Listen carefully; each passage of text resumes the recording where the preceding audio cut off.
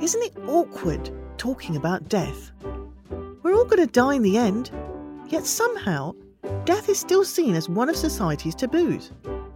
Dead Good brings the conversation to the forefront by asking those questions you want to know but might have been too afraid to ask.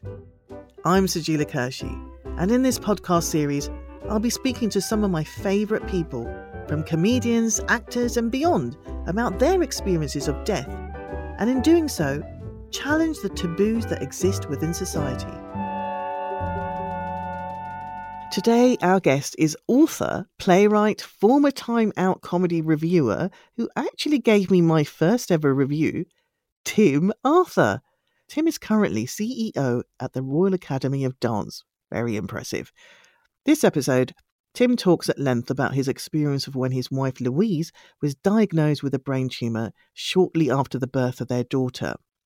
We discussed a range of topics, from grief, moving on, finding love and a bit of nookie, remembering the last few weeks of Louise's life, how their dark, beautiful sense of humour got them through the tough times, how Louise prepared Tim to raise their daughter without her, and we find out how Tim made a bit of an awkward mistake at Louise's funeral. Oopsie daisy. It's a really good conversation. I found it moving, hilarious and insightful, and I really hope you do too.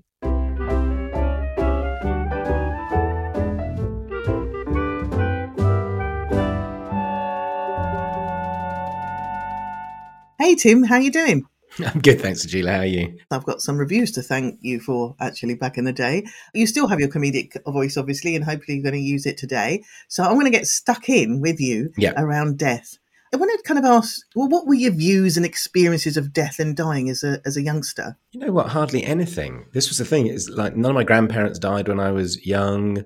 Yeah, I just didn't really have any experience of it or any cognizance of it, really. It wasn't something that factored in my life. So it wasn't really until I was married and my wife was diagnosed with cancer that the whole issue of death came up. In fact, my parents, by that time, my mum had still not lost her mum or dad either. So it just wasn't really a big thing around the family. I'd hardly been to any funerals, actually, either.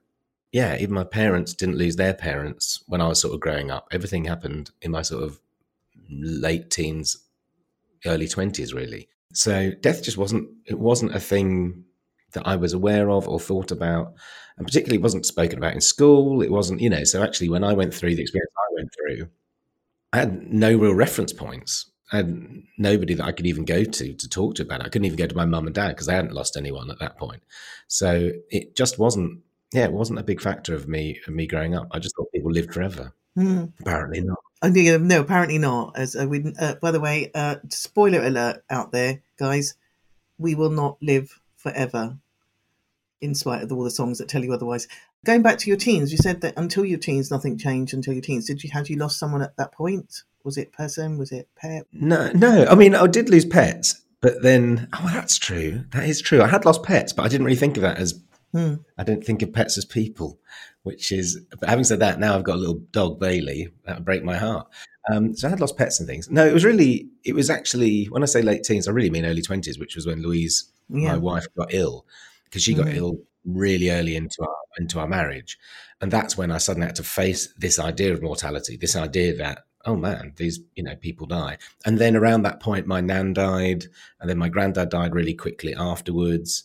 And so there suddenly was this sort of, it's like buses. You wait a long time for one, then three come along all at the same time. So how do you feel talking about death and grief now?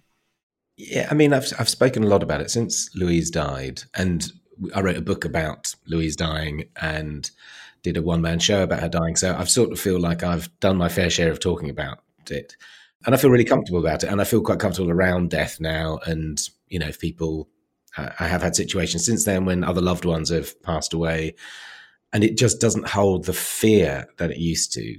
I'm not uncomfortable being around it, and even my own mortality, I think I've changed. I used to be petrified of dying all the time. Now I just sort of see that as I was about to say a blessed release, but life's pretty good at the moment. I'm very comfortable with talking about it, and I think it's something we should talk about more. I think it's still one of those weird taboos where whenever somebody's really ill or something, everyone starts whispering and starts going, "Oh yeah, sorry, she's got cancer," or she's got, it's like it's just part of life. Yeah. Now, I remember when we met, and initially you were very comfortable talking about Louise. I remember feeling really uncomfortable because I didn't want you to be upset. And in a way, you ended up reassuring me because I was like, oh my God, this is so terrible, which a lot of people, would because they feel your pain. But you were reassuring. And I think that happens quite a lot where the person that's bereaved ends up almost like kind of sympathizing and calming the other person down who's just heard this news, that because I could feel your pain, but obviously you were speaking about it in quite a matter of fact because you had spoken about it many times before. But it's such a devastating thing to hear that, young couple, a couple, new baby, and I'm going to let you tell your story about Louise yourself. But I just wanted you to know what an impact it had on me just hearing about the death of your beloved wife. I think that can happen really easily. That other people, especially if they haven't seen you for a long time. So sometimes after Louise died, you might bump into somebody who haven't seen you for like 2 or 3 years, and it's quite a long time then after somebody died. And they'll go like, "Oh, how's things? How's Louise?" And then you have to break the news all over again, and it is really difficult. The pain that you experience from somebody else who hears it for the first time, and sometimes they don't know how to react, and sometimes they can get really emotional, and you do end up doing the weirdest things. You end up minimizing it, like to make them feel right. So you end up going, "Yeah, it was okay. It's nothing really. It's fine. It was just a thing." Which of course it's like the biggest, most devastating thing that could happen to you. But you end up going like, we just get through, don't you? You keep going, but it is that thing where people aren't comfortable often talking about death and receiving the news. And every time you do that, it's like a new impact on somebody. So it's a weird one. Before we talk about Louise and what happened with her, I just wanted to know how, like, after you lost her, the people around you, did you feel like they kind of distanced themselves from you, or were they approaching you? Were they coming closer to you, or did they just out of awkwardness avoid you? It totally depended on the person. Some people who I thought were really quite close friends, I think just couldn't handle it, emotionally couldn't handle it themselves, didn't want to see me in pain, actually were probably grieving as well. And so pulled away and maybe were just waiting for me to come forward and didn't want to impose. There are quite a few people that sort of just drifted away. There were other people that were incredibly generous and came forward and wanted to be around. And the difficult thing is at that time, I was all over the place. So I didn't know what I wanted. Some days I wanted somebody to be there who could talk about it and I could grieve with. Other times that was the last thing I wanted to do. It's really complicated. But even with your own family, the thing that I learned is that when you lose somebody in the family, what's weird is everybody loses somebody different. So for me, I lost Louise, who was my wife and the mother of my daughter. For Sheila, she lost her daughter. For Paul, he lost her daughter. And we're all different people to different things. So the grief is very singular. And actually, it's quite difficult to grieve collectively. It's a process that you have to go through on your own. And you can hold each other and you can be together. But actually, ultimately, you're going to go through this and heal at your own pace and how you do it. So it's I didn't feel like it was something that brought a lot of us together, That's a really, really, really interesting thing to say, because I think that will probably resonate with a lot of people. Certainly, grief is complicated.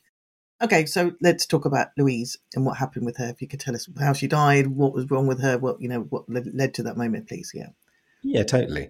So I met Louise. I'm not going to do the full story. I was going way back. Well, I met Louise when we were about 14, but I did. I met her when I was about 14. We had this sort of I didn't really speak to her. She was way out of my league. She was far too beautiful for me. And every time I got near her, I got really embarrassed and tongue-tied, a bit like a sort of less good-looking, less posh Hugh Grant. I'd be like, "Oh, I'm sorry, I can't." So I'd never get anywhere near her. And basically, when I came back from university, I proposed. We sort of met at a party.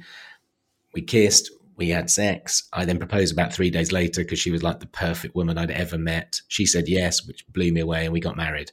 And everything was on fast forward for us in our relationship. Then we very sadly lost a child, an ectopic pregnancy, and that was sort of devastating. And then just after we'd sort of recovered from that and Louise was pregnant, In the second trimester, so about 6 months into her pregnancy, we were walking across a local park, and she looked at me and she winked at me. And then I winked back at her. And then she said, "Why are you winking at me?" And I said, "I don't know. Why are you winking at me?" And she said, I'm not winking. And then I realized she wasn't winking. What had happened was her eyelid had dropped and she couldn't control it.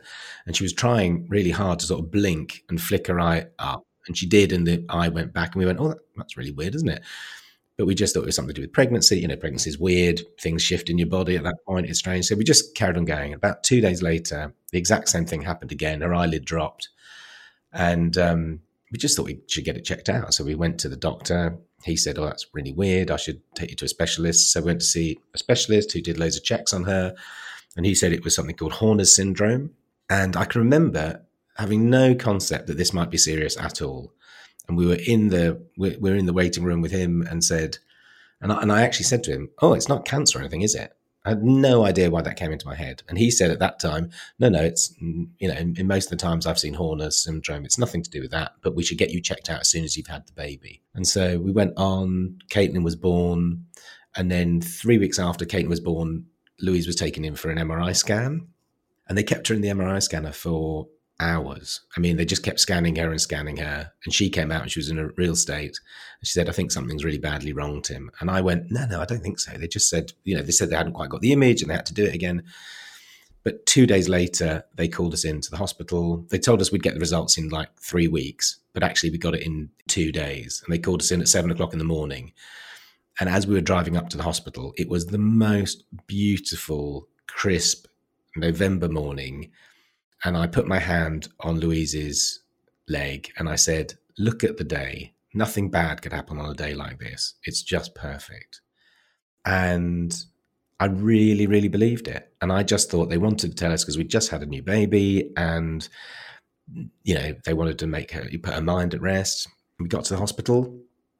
And the first time I knew something was wrong was when I saw the specialist walking down towards the consultancy room that we were going to go into. And I heard him say to a nurse, "Oh, would you come in while I speak to Mr. and Mrs. Arthur and give them the news?" And something in the back of my head at that point went, that's not right. Why do we need somebody in there? And then sure enough, we went in and he put a scan up of Louise's head and he pointed to this large, dark mass in the middle of it and said, "This shadow, I'm really sorry to tell you, but this shadow here is your tumor." And he said, you've got a tumor. And he said, "And I'm really sorry, it's in tiger country." And he said, "It's really dangerous to go in and operate in there. I'm not sure what we can do about it." And then that's how we found out. And I can remember trying to leave the room. I nearly passed out. I just literally couldn't breathe. And Louise was really calm. And I remember her putting her hand on me and saying, "I think we just have to wait here, Tim. We just have to find out more information." And I said, "She's not going to die though, is she?" She said, "She won't die." And he just said, "Well, I'm really sorry. You've got to take each day at a time." And he said, "I'm not sure anybody can do anything to help." And Louise really calm and said, "What does that mean?" And he said, "Well, if we can't do anything, I think we're talking about weeks or months rather than years." And then you have that weird thing where you leave the hospital and you go out back into that unbelievably beautiful, crisp, bright blue sky of a November morning, and every single thing about your world has changed. And I can remember walking down the street and going, why isn't everybody screaming? And I literally couldn't work it out. I was like, why doesn't everybody know that the world's ending and that this is the worst thing that could possibly happen? And we had to go back, and we had left our 3-week-old daughter with our neighbour Di, and I had to go and pick her up. And she said, "Everything all right? Did everything go all right at the hospital?" And that was the first time I just broke. And I just went, "No, it's not all right. Nothing's all right." And then we started the process, and it was just horrendous, the process of telling other people. And we were talking about what it's like talking about it afterwards, but telling people, that was one of the hardest bits, because every time you relive it, it's like a trauma. You phone somebody up and you get that. I remember phoning my dad. I'd never heard my dad cry ever in my life. My dad actually has a default setting, which is happy. And he has a default setting, which he always says, when I was growing up, whenever I was unhappy, he would go, "Come on, Tig," which was my nickname. "Come on, Tig, it's not the end of the world." And that would be his, "Oh, it's not the end of the world. Come on, pick yourself up." And so I phoned Dad up, and he was up in London at the time, staying in a flat. And he said, "Oh, hi, Tig, how you doing?" And I went, "Oh, not so good, actually, Dad. We just got the results back from Louise, and it's cancer, Dad. And they think she's going to die from it." And this sort of rock, this sort of iron man that I'd grown up with, always positive, always happy, there was just this echo of silence at the end. And then I heard this huge crash as he fell to the floor. And then I heard him just howl. And I'd never heard anything like it. I just heard him cry and cry and cry. And then his girlfriend at the time picked up the phone and said, who is this? What's going on? She said, "Oh, look, Tim, I'm sorry, I'm going to phone you back. Your dad's, on the floor." And that's the sort of, that's that thing again. That's like a different kind of grief. That's a grief while somebody's still there. And it resonated for him because his mum had died of cancer, and it brought up loads of other stuff. And anyway, so then we went through the process, and Louise had chemotherapy and radiotherapy. She had a huge operation. She had a 12-hour operation to remove the cancer.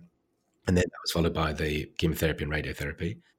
And there's so much, there's just so much in that process, going through all of that. And they said after she'd been through that treatment, they said, right, she's got, we don't know how long she'll have now. It could be 5 years, it could be 25 years, but it will come back, because they hadn't been able to remove it all. I mean, they just told us to go and live our lives. And then it came back 4 years later, and she died a year after that. So she died in 2000. Yeah. So there's a lot to unpick there. I mean, going back to when the news was broken to both of you, and I thought that was interesting that Louise stayed calm and that you kind of broke down. And then because you're facing possibly losing your wife and also this devastating news, and you want to protect her.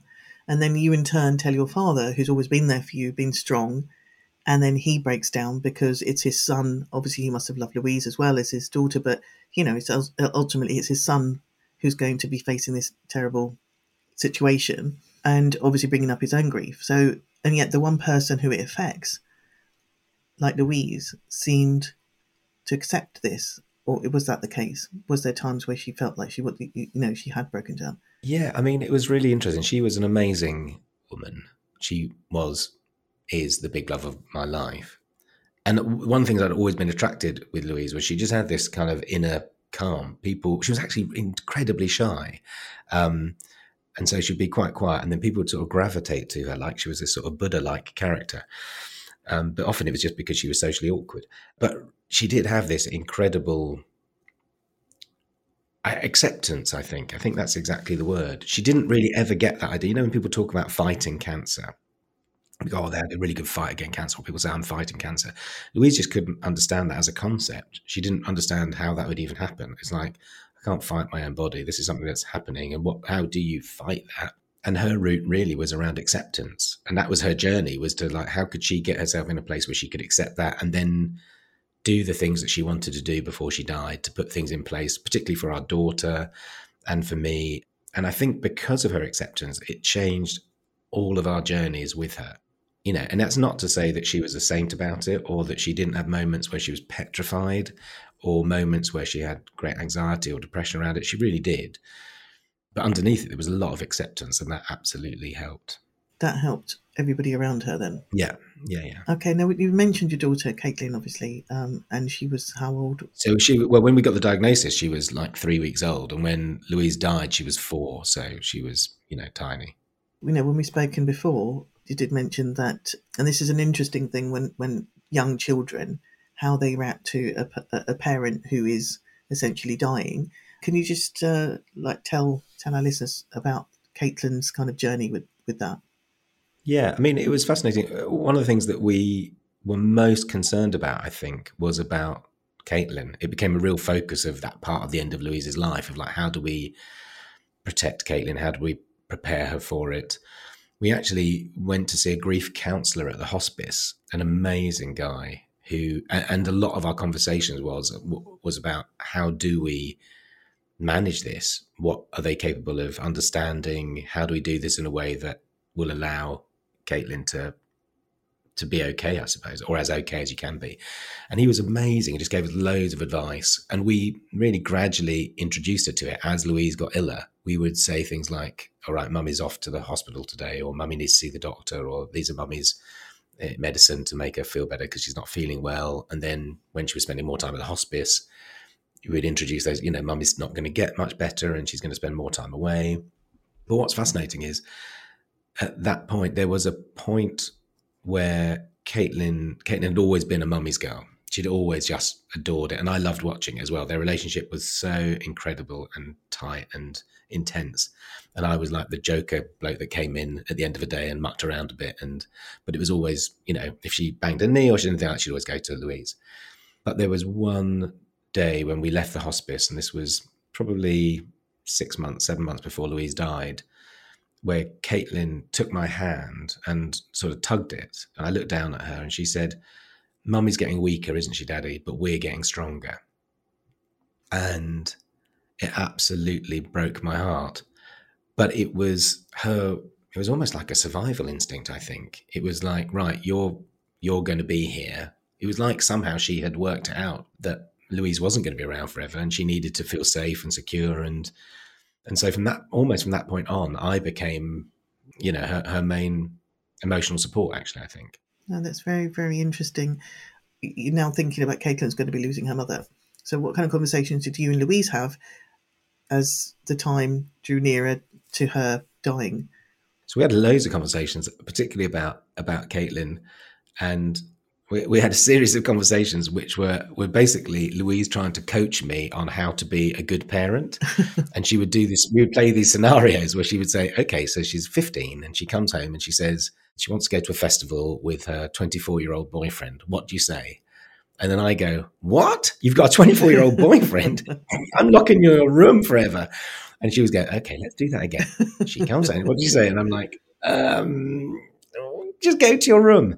And so we do a lot of like scenario planning of, she's, about 100 different things, we would go through and she would say, maybe we could do it like this. Maybe we'd do it like that. And I think it was Louise's way of helping me to feel like I was still going to be co-parenting, that I would still have Louise's voice with me as I brought Caitlin up. And the strange thing is, they were just, for all of those things, hardly any of them ever came up. She never wanted to go to a festival with a 24-year-old boyfriend. She never came to me and said, oh, I'm hooked on some drug. We went through all these kind of scenarios, but there were a million other scenarios that I wasn't prepared for.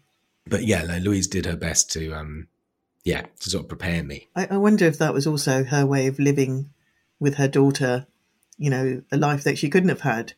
She basically gave herself that kind of resolution of like, did you imagine the wedding? Did she ever talk about her getting married? Yeah, we did. We talked about the wedding. We did talk about that and couldn't work out. I mean, again, Louise couldn't work out whether or not, at that point, how would you know? Didn't know whether or not Caitlin would be straight or gay or bi or, would she even buy into the whole wedding thing or would she be, so we talk about that, these kind of total unknowns. You had no idea. But she did she just wanted her to be happy. I mean, ultimately, like you do with your kids, you just want them to be happy, really. But I had a strange thing with the wedding where I focused on, so Caitlin is now 26 and has just got married. Congratulations, Caitlin. Yeah, it's amazing. It's absolutely incredible. But I've had a really weird adverse reaction to the wedding, a strange throwback into grief, because I can remember when Louise was dying and then when she died, saying to myself, I have to hold it together. I have to be a good parent. I have to look after her. Just hold it together, Tim, until she's married. And like that was really like a narrative in my head of like, don't lose it, don't break down, don't collapse, just hold it together till she's married. And then suddenly life goes by, 20 years fly by, and she does get married. And then I'm now in that phase of like, oh God, I was holding myself together for all these years. Now what? And then going to the wedding, and that being one of those occasions where you suddenly notice that her mum's not there. That I'm sat at that top table on my own and really feeling the loss again of that. Grief is such a weird thing as well. It's not linear. It trips you up when you least expect it, but it also gives you these moments of melancholy, which are quite beautiful. It also just integrates into part of who you are, really. It doesn't sort of define you. It doesn't break you if you're lucky. it just, I think, informs who you become, I think. So the wedding was the big build up to that's when I'm going to start living. Yeah, it was the wedding. Well, weirdly, it wasn't really start living. That's where I could break down. That was like I was holding myself together. So that was the strange thing is when she got married, I kind of went, "Oh God, am I going to have a breakdown now?" It's like I've been putting it off. I really wondered, like, have I just been suppressing all this feeling, all these emotions, all these, oh, yeah, all this trauma that now, when I've now completed the task effectively, the sort of Herculean feat of getting her through and not, you know, screwing her up too much till the point she gets married, would I then fall to pieces? And I had a couple of really dodgy days after she got married where I went back and went back into some grief and real sense of loss. But luckily, it hasn't been, it hasn't been too profound. But I wonder if that was more to do with the fact that you've given yourself that deadline. It's like, almost like, well, I promised myself a little breakdown now, so that's what's going to happen. Yeah, I think that's exactly what happened. Yeah, yeah. Yeah. But also, I think a lot of parents would be in a similar thing. Like, you're forced to live your life because you have children or responsibilities, and you almost end up living for them. I need to be alive for them to get them through this. And I think that's probably quite a common sort of trait. But for you, you actually gave it like a deadline. Yeah. I found that quite fascinating. Yeah, yeah. I mean, what was it like those years, being grieving for your wife and also being a dad? Were you doing that? Were you being, for want of a better word, being a martyr and like suppressing your own happiness? Did you have this kind of like, I'm going to hold it all down, and then this is all about Caitlin? At the start, I think so. I mean, what's really weird is, yes, I did a bit, but also Caitlin was my savior as well. That gives you there's something about being lucky enough to be able to have children and to have that in your life. So on the night that Louise died, she died at 3:00 in the morning. I was downstairs and her mum was with her in those last minutes. And at 3:00 in the morning, Caitlin woke up and started crying. And I came upstairs and took Caitlin into my arms, and I was just holding her, and she was falling back to sleep on my chest when Louise's mum came out of our bedroom and said, "She's gone, Tim." And I held Caitlin, and I was really aware, even at that moment, that I just lost somebody, but in my arms was this amazing creature, like amazingly beautiful thing whose life was all ahead of her. And she's also part of Louise. And a part of Louise, yeah, and a part of us. Yeah. Yeah, part of us and both of us, that joint, that because of us coming together, this amazing combination of us comes out. And then the next morning at 6:00 in the morning, I've got to wake her up and she's got to have breakfast and I have to work out how I'm going to tell her. But it's about, the focus really was about going on with life. And it was just amazing having that presence in the house, which was just like, kids' life need to go on. Do you mean? So yes, I suppressed some stuff, but also because of Caitlin, I also just got on with life. The practicalities of like, okay, well, she's got to go to school. She's got to do this. She needs, I was a pretty useless dad at the start as well. I can remember having to toast her sock one morning because it wasn't dry. I put it under the grill because I thought that would be a quick way of doing it. And she had to go to school with this steaming sock with grill marks on. There was a lot of stuff I had to learn. Smelling really of toast. Yeah. The thing is, at that point, if you think about it as well, I was only 20, I don't know what I was, 20, whatever it was, 28 or something like that. Yeah, very young. It doesn't seem like any age now. I'm sure 28-year-olds, if any 28-year-olds listening to it, they go, I'm a grown up. It's like, I'm 52 now and I still only think I'm, still just growing up now. But then I look back on it and think, God, you went through all of that stuff that happened to you at no age at all. Do you mean I hadn't lost anybody at that age. My parents hadn't lost anybody at that age. So it's a weird thing to go through.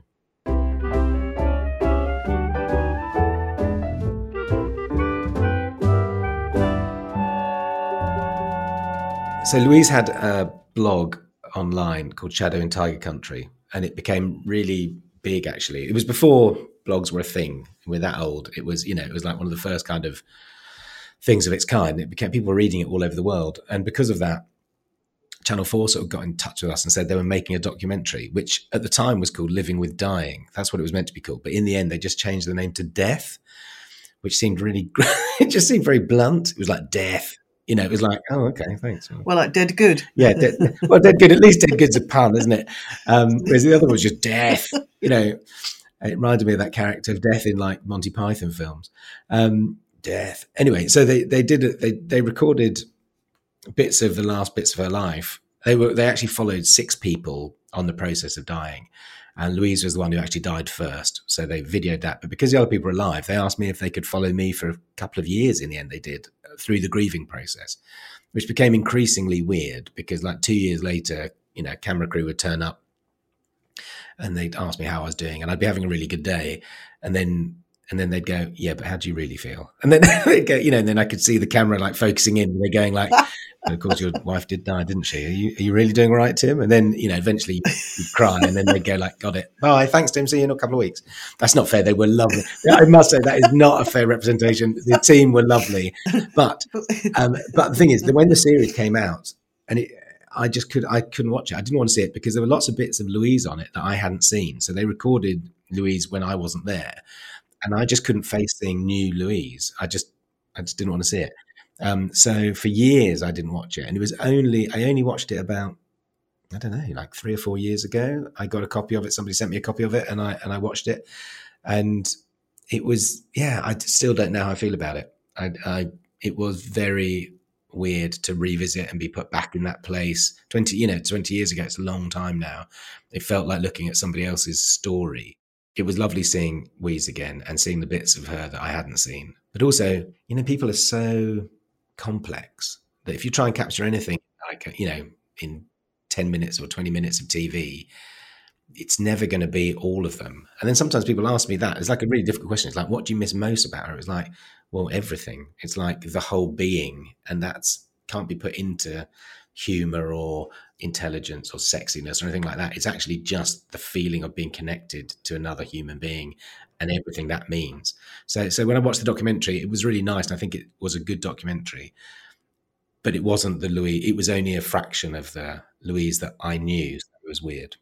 You can't capture chemistry either. The presence, the chemistry of someone on screen or on radio, really. Just before we go on to a little bit more humorous sort of stuff, because obviously that was a really big part of your life with Louise. When she died, did you remember those last moments? What was the message that she gave to you? I do remember. Yeah, it was just, I do. About a week before, because she went into a coma before she died. So it was, so the last few days, there wasn't a lot of communication. But before she died, there was a moment where she had gone into a coma one night, and the doctors came round, and we got all the family round. We were told that was going to be it. That was going to be the end of her life. And we came round, we anointed her with like orange blossom oil and all sorts of stuff. And we all sort of sat vigil for the whole night. And then the next morning she just woke up, and it was really awkward. And she kept looking at everyone going like, what's everyone doing here? And then everyone was like, I don't know, we just turned up. And everyone looked at their hands and things and then left. And after it, I sat down. What's that horrible orange smell? Yeah. Why am I sticky? She said this. Well, I feel all sticky. What's going on? And it was like, nothing. I don't know. That's weird, isn't it? But I sat next to her and I started crying. She said, did people think I was going to die last night? And I was like, yeah, kind of, yeah. And she went, right, oh, okay. And then I started to cry, and then she held my hand and she said, you've got to remember, Tim, I'm the one that's dying, you're not. You've got to go on and live your life. And I just said, I don't know how to do that without you in it. I just said, I don't know how that works. And she just said, you will find a way. And she said, I totally believe in you, you will find a way. And I guess that's the only sort of message that it was there. It was like she had this belief in me that I would be okay. Yeah, so that's sort of what she left me with, really. That's great. But also the laughs, because having had conversations with you, knowing people in the past, I know that there were funny moments, and people don't realise, or people don't expect there to be humour around death. And there is a fantastic story that you have got around her pregnancy that you did mention earlier on.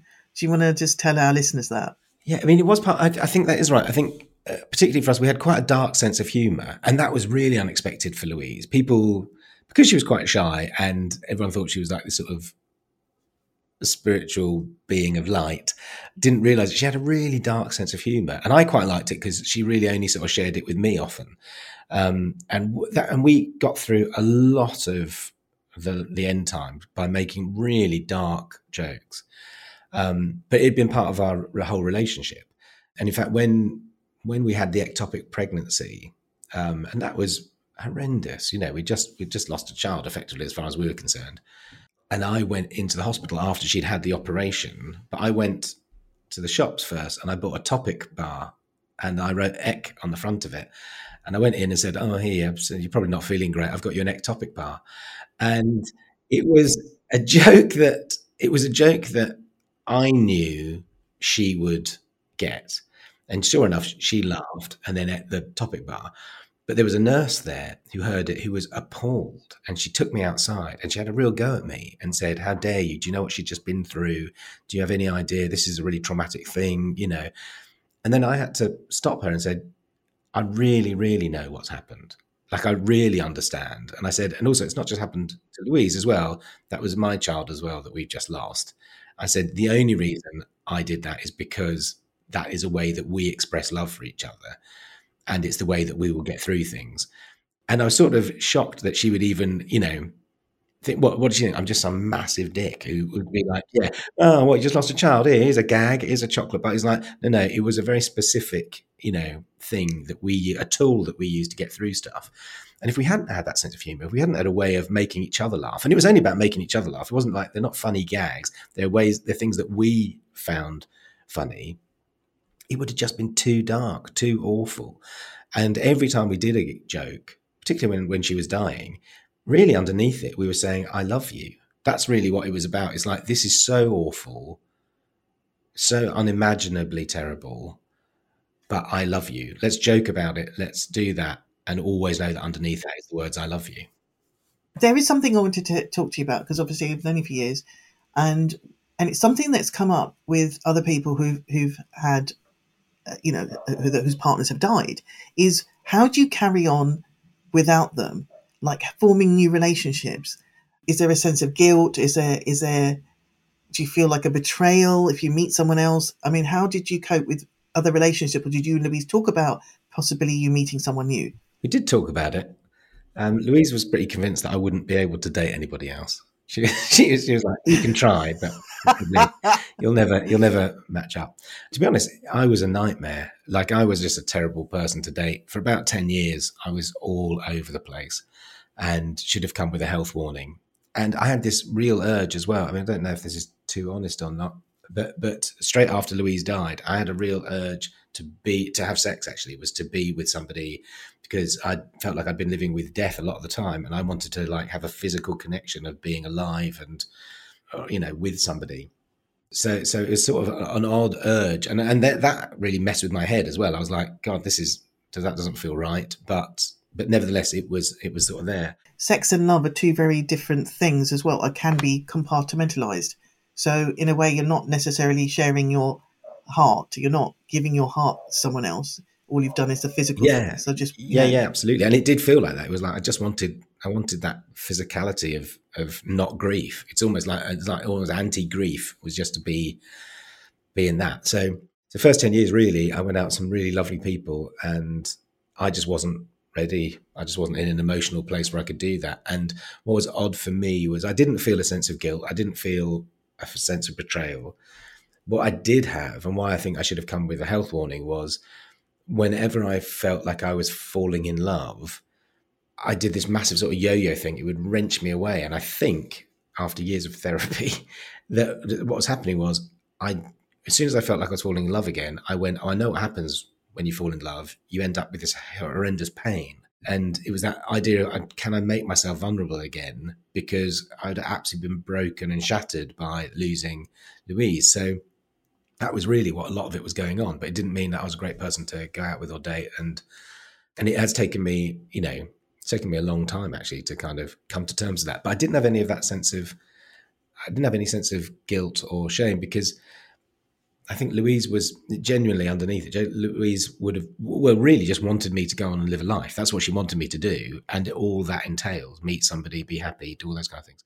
It is really strange. I think some people as well assume that they're a replacement. Like you go out with them and they feel like you're judging them. You're going, well, you're not quite my wife, or you're not, you're not as good as my wife, something like that. And it never felt like that to me. But I know that other people had that. It's like this sort of, it's a heavy thing to have a really big love of your life who's passed. Because it's not even like, if you get divorced with somebody, from somebody, you can slag them off. Do you mean they're like, oh yeah, they were arseholes and I hated them anyway. And you can list all their horrible qualities. And then your new partner can be complicit with that as well and go, yeah, I'm so much better than them because they were, idiots. But when it's like a perfect wife who everybody loved and adored, who's passed away, it's difficult. I think other people feel like I can't compete with that. I can't compete with that. That's, that's some sort of, and actually it was very rarely was it in my mind, but I think it was a big thing for a lot of people. I think it took a lot of time for me to get over that, and then for other people to not see me as the guy with a dead wife. We've talked about the sense of humour that you and Louise shared, and obviously I know that you're a very funny person. So I think the last three questions I'm sure you are going to entertain us with, and I'm looking forward to hearing what you've got to say. How would you spend your last week on Earth? This is it. It's like this is the last call. Last week on Earth. You can do anything. What are you going to do? Oh God. And also under pressure to be funny about it as well. What would I do? What would I do? I think, well, now this is a weird thing because it's not really funny, but I think it is factually correct. When Louise was dying, we had this big bucket list of things to do, like things you must get done. And so we did like a trip to New York. We did a balloon ride. I hated that. We did loads of things that she wanted to do. They weren't my bucket list. I just had to go along with the bucket list. I hated half of them. But right at the end, when she was really ill, all she wanted to do was be with family. And I know this sounds really soppy, but I think if somebody said, right, we've got a week left to go, I've had a brilliant life. I've done loads of cool stuff that I'd never imagined when I was a kid I'd get the chance to do. The thing I'd most like to do is spend time with my daughter. I think I would just like to spend time in my last week with the people that I love. So probably doing that. And with my brother, he's absolutely an idiot. So I'd like to spend time with him as well. So just close family, mucking around really. And then ideally pretending the end of the world isn't going to happen. Because otherwise that would just put a massive bummer over it. That's brilliant. Love it. And of course, secretly, we all have one. What is your fantasy funeral, Tim Arthur? Yes, I do have a fantasy funeral. I would like to have a Viking funeral. I saw the film The Vikings, I think it was called. I think it's Tony Curtis and Kirk Douglas in it when I was young. And they had this sort of thing where they push the body out on a Viking boat and then an archer from the shore that does this incredible shot. And then the ship bursts into flames and it goes off into the sunset and then sinks. And I would like that as my funeral, but I would like it to go wrong. So I'd like to be pushed out into sea, but then the archer to continuously miss the boat while other people are watching him really awkwardly start to sweat and be panicked. And then just to see the boat just go over the horizon, still not burning. And it would just cheer me up. I like it when things go wrong. I got Louise's funeral wrong. For that reason, it was a much better event. Louise set her whole funeral up herself. One of the things she did was say that there was a song that she wanted played at her funeral, which was called I Just Checked In to See What Condition My Condition Was In, which is on the soundtrack to The Big Lebowski. And she absolutely loved it. It was a Kenny Rogers track. And for her, when she was writing her diary at night, which was the one that was online, she was checking in to see what condition her condition was in. So that's why it meant something to her. And she said, I had to play it by the graveside, and I had to make sure that everybody really listened to the words. So we got there on the day. It was this cold, misty day. Because she was young as well, there were like 300 people there. It was rammed. And I got the stereo player out and I said, right, I'd like everyone, if you could, this is the final message Louise really wanted you to hear. Please, please listen to the words. They really meant so much to her. I'd really appreciate it. And I looked down at the stereo. Then I realized that I hadn't got the track listings with me. And it was a blank CD that she had made. And I didn't know what track it was. I didn't know whether it was track like 6 or 7. I kept going 6 or 7, 6 or 7. Oh, God, 7. So I just played it. And I totally played the wrong track. And the track that I played was by the Police, and it went, a do, a da, da, da is all I want to say to you. And it started to play, and I just stood there and I looked up and everyone was like nodding their heads like, yeah. And then after about a minute I went, I'm really sorry, everyone. I played the wrong track. I'm not going to play this one. And everybody laughed. And it did that thing we were talking about. Actually, it brought humour into those darkest moments. So I think in my own funeral, I would like a humorous moment where something goes wrong. I think it brought Louise into that moment. It's the kind of like when what we've heard about her, that's exactly the kind of thing like no, she would have been saying, play the wrong one. It's funnier. It's funnier. Yeah. And also, weirdly, I've gone back since and listened to the words of that Police song. And there is something about that. Like a do, a da, da is all it says to you. When things are that big, like there aren't really words for it. Yeah. Do you know what I mean? So actually, in some ways, I'll say the universe was, playing a blinder. I think it's on many, many levels. And I love the idea that people go, that's interesting. Okay. People are just styling it out. Okay, so the final of the three questions. What 3 words or a short saying or a phrase would you like on your gravestone, Tim? Yes, I think it's Spike Milligan who's got on his gravestone says, I told you I was ill, which I think is that's like one of my favourites. But if I can't have that, I would like something that's just really mysterious, that are just words that people will then turn into something, like a big mystery where people, like Rosebud at the end of Citizen Kane, where people go, what does Rosebud mean? I would like sort of random words that in years to come, a huge conspiracy theory would come up. So I would choose like astronaut, hawk, and peanut, and just have something like that, just utterly random words where people just go, what was he thinking? And then they would try and find meaning when really it was just 3 random words. So that's what I'd like. Nothing that actually meant anything. Because again, how do you sum up a whole life? Just in my life as well. It's not that, not that spectacular, but I would love a mystery. Like a Da Vinci Code, but with the Tim Arthur code. That's exactly what I would like. In fact, that would be even better. What would you do? You'd have these words and then there would be a random mark above certain letters that people would go, oh, there's a dot above the A. And if you add this to that, what does it mean? Or if it was, you'd have like an A and then there'd be a dot over another word, which was on R, and then there'd be another one over S, and then finally one over E, and it just says arse. And that would be perfectly fine. That would be, they'd go like, oh, I worked that code out. He just said arse. That would be perfectly fine with me. That would be great, wouldn't it? Because that's like really leaving the world with something, a little mystery. Yeah. Well, thanks, Tim. We really appreciate you taking the time to talk to us today and sharing so openly about Louise. She sounds amazing, and we got an insight to who she was, and Caitlin as well. But thank you for coming to Dead Good. Oh, thank you, Sajila. As always, it's lovely. Big love to you. If you've been affected by any of the issues we've discussed today, then please do visit our website at stchristopher's.org.uk, where you'll find resources and support on a whole range of issues. Thanks for joining us here on the Dead Good podcast, brought to you by St Christopher's Hospice. I've been Sajila Kershi. Until next time.